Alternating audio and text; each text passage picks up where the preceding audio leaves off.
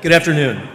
I'm happy to be here. I was in New York earlier this week where it's frigid, and I suspect when I go home to Chicago tomorrow, the same weather will be greeting me. But I have something in common with the brand new AI that we were just talking about.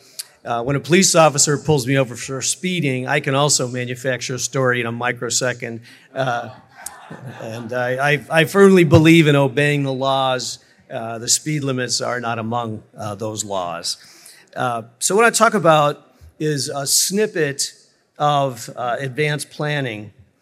And in particular, I'm going to deal with asset protection, the protocol, how it works, the elements that are most effective, and what the approach and strategy should be, and then ultimately talk about the stealth prenup.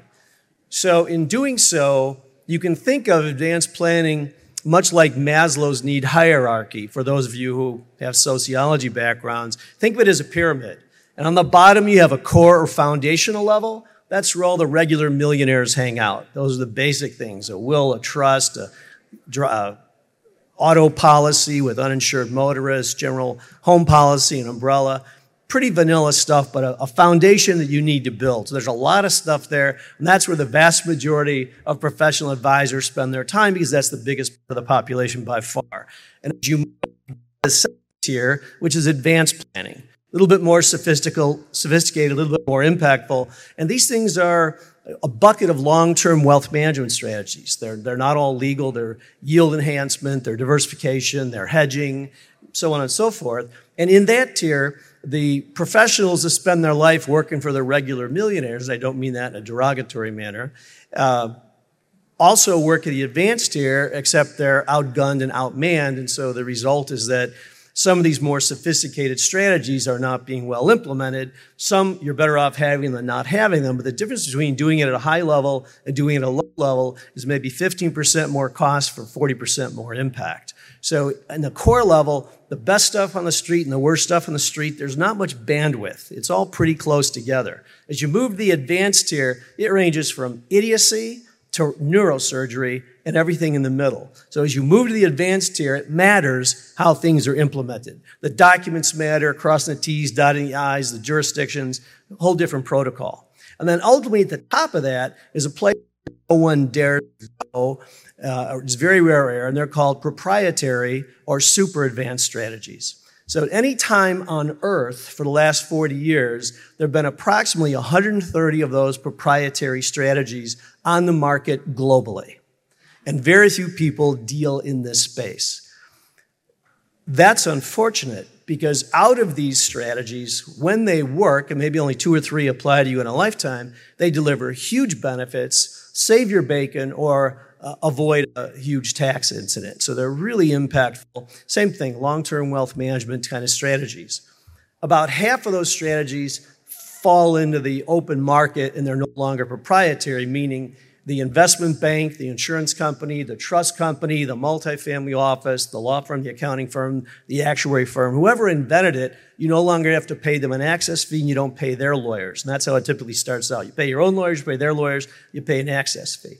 So in that tier, about half of the strategies don't work, right? We've vetted them. We've looked at them. Yeah, this is either a bad risk or it doesn't work at all. Somebody's misguided. The problem with these strategies is that the people who are behind them, like they're selling shoes. You walk in a shoe shop, you're going to get shoes or socks or shoe trees. There's really not much to offer, and so they try to jam them down people, whether it's a good fit or not.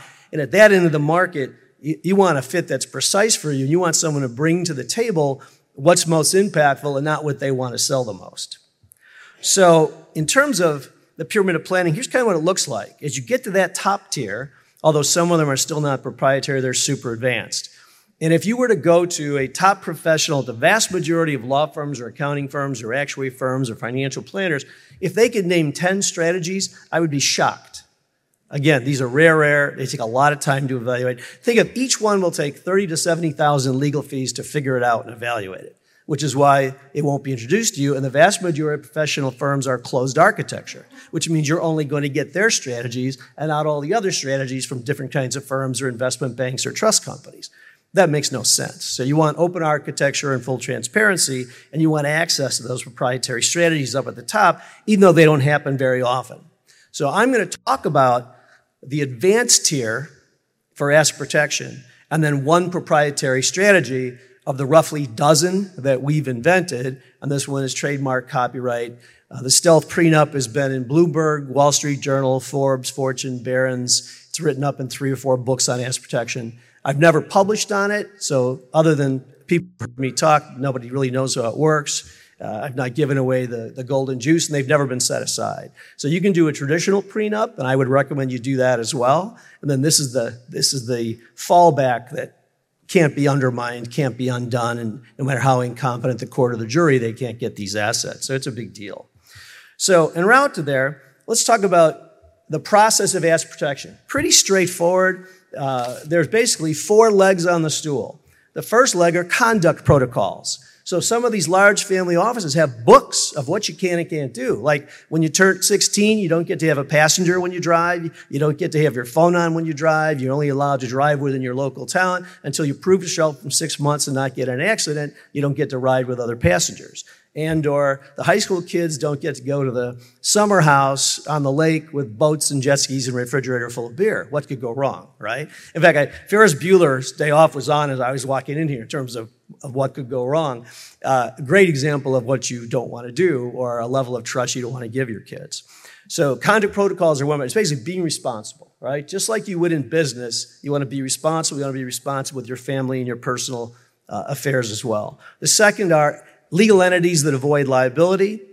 The third are insurances, all the way up to special risk policies and property and casualty captives that could protect you. The fourth and final tier is a start-over fund, which is money that's left over that even the U.S. government, or any government for that matter, cannot get. So when you're doing asset protection, biggest plaintiff on earth is the U.S. government. And when they're after you, you get a real dose of exactly how asset protection works. So the only way to avoid the impact of the U.S. government taking anything they want, anytime they want, is an international trust in a legitimate jurisdiction that has been funded for a period of time. Probably registration, if that's available, is the better move. And there are jurisdictions where no trust has ever been set aside.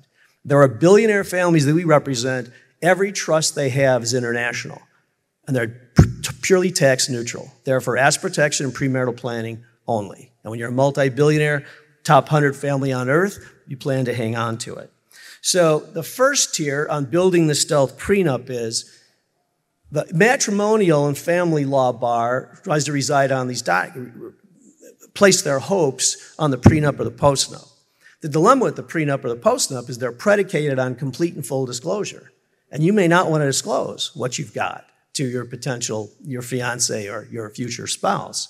So the only way to get around a prenup or a postnup and full disclosure, and for big families, those are often audited, compiled financial statements that conform to GAAP. And the mistakes in laying out those financial disclosures are solid grounds to set these aside. So a number of years back, we went through a 5-year period and looked at every single case in the United States and the territories that set aside or modified a prenup or a postnup.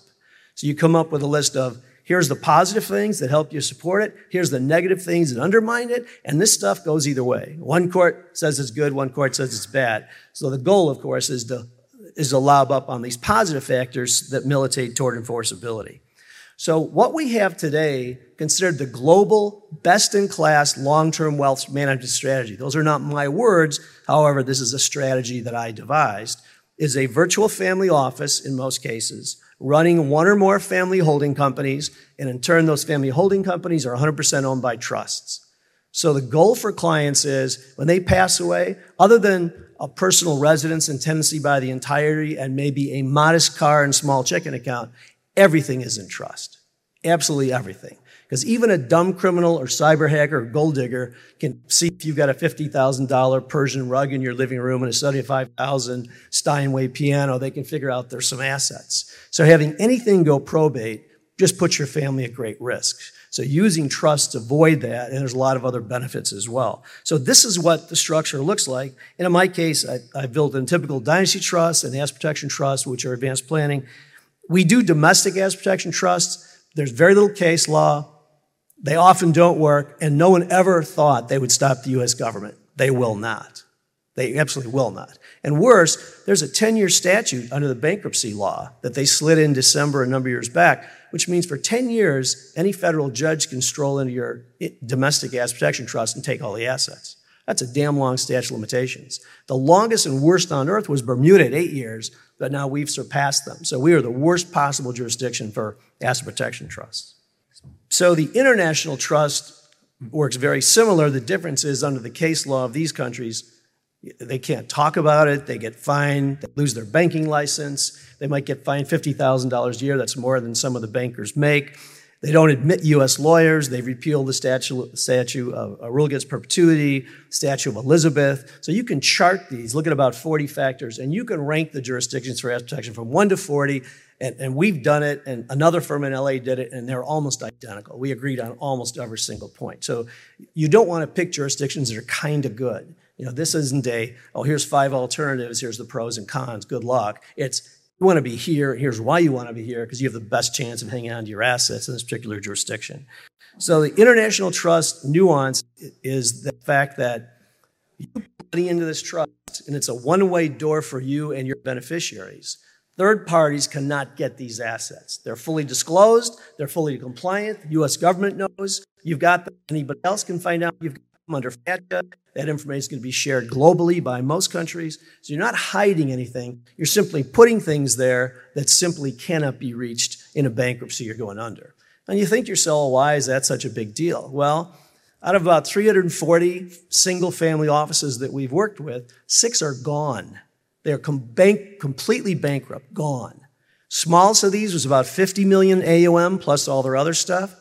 The 2 biggest were 720 million and over $500 million when the company was number 1 in the Inc. 500. And watching very, very successful families go through bankruptcy is rather painful because they didn't have a start-over fund. So the Asset Protection Trust is a methodology to have something left, and we recommend 10% of your net worth. Get it out of your business, out of the investments you have, non-correlated low-risk assets that you can fall back upon. So at 10%, you're not going to have your lifestyle, but you're going to have a house and a car, and you'll be all right.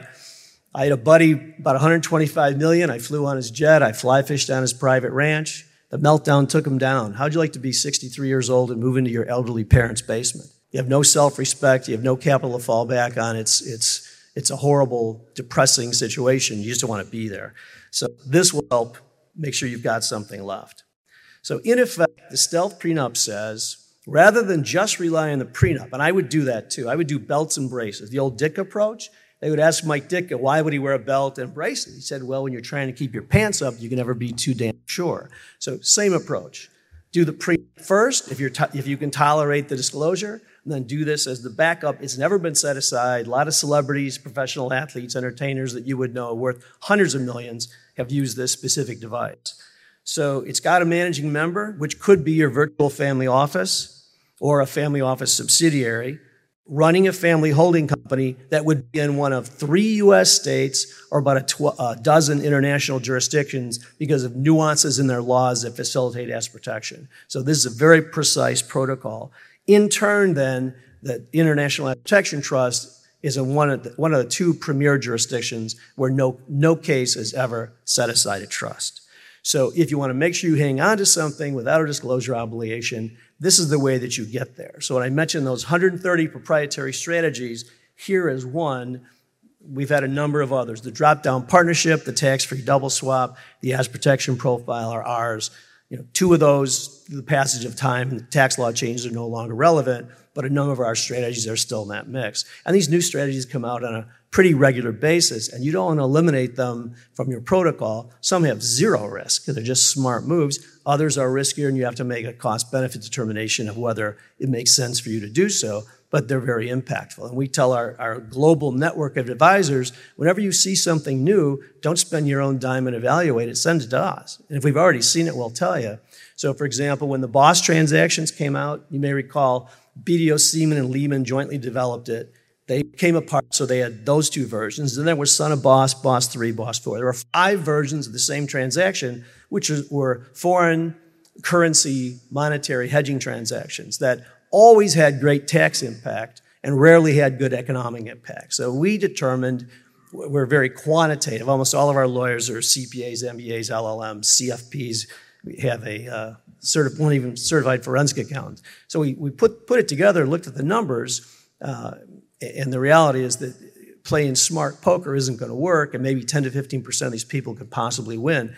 So normally we'll have 4 or 5 tax court cases a year. At the beginning of 2009, when the economic collapse killed all these projects, we had 34 tax court cases. And we sent out 5,000 memos nationwide to affluent families and family business saying, don't do these transactions. We will not write a tax opinion on it. We don't think it's worth it. We had clients in Silicon Valley and Chicago alone put over $1 billion into those transactions. And the cases went on for a long. One of them was in California. So a California case took 4 years. IRS took 2. So the concept is to pick up these strategies when they're impactful, and this is one that's very impactful in the right kind of circumstances. But the point is, don't limit yourself to the advanced tier, and make sure that when you're in the advanced tier, use people that are experienced at doing it, because it creates a lot more value to do it at a high level, and it will help protect your family, because at the end of the day, we want to live to fight another day. So on that note, I will leave you be. Thank you very much for having me.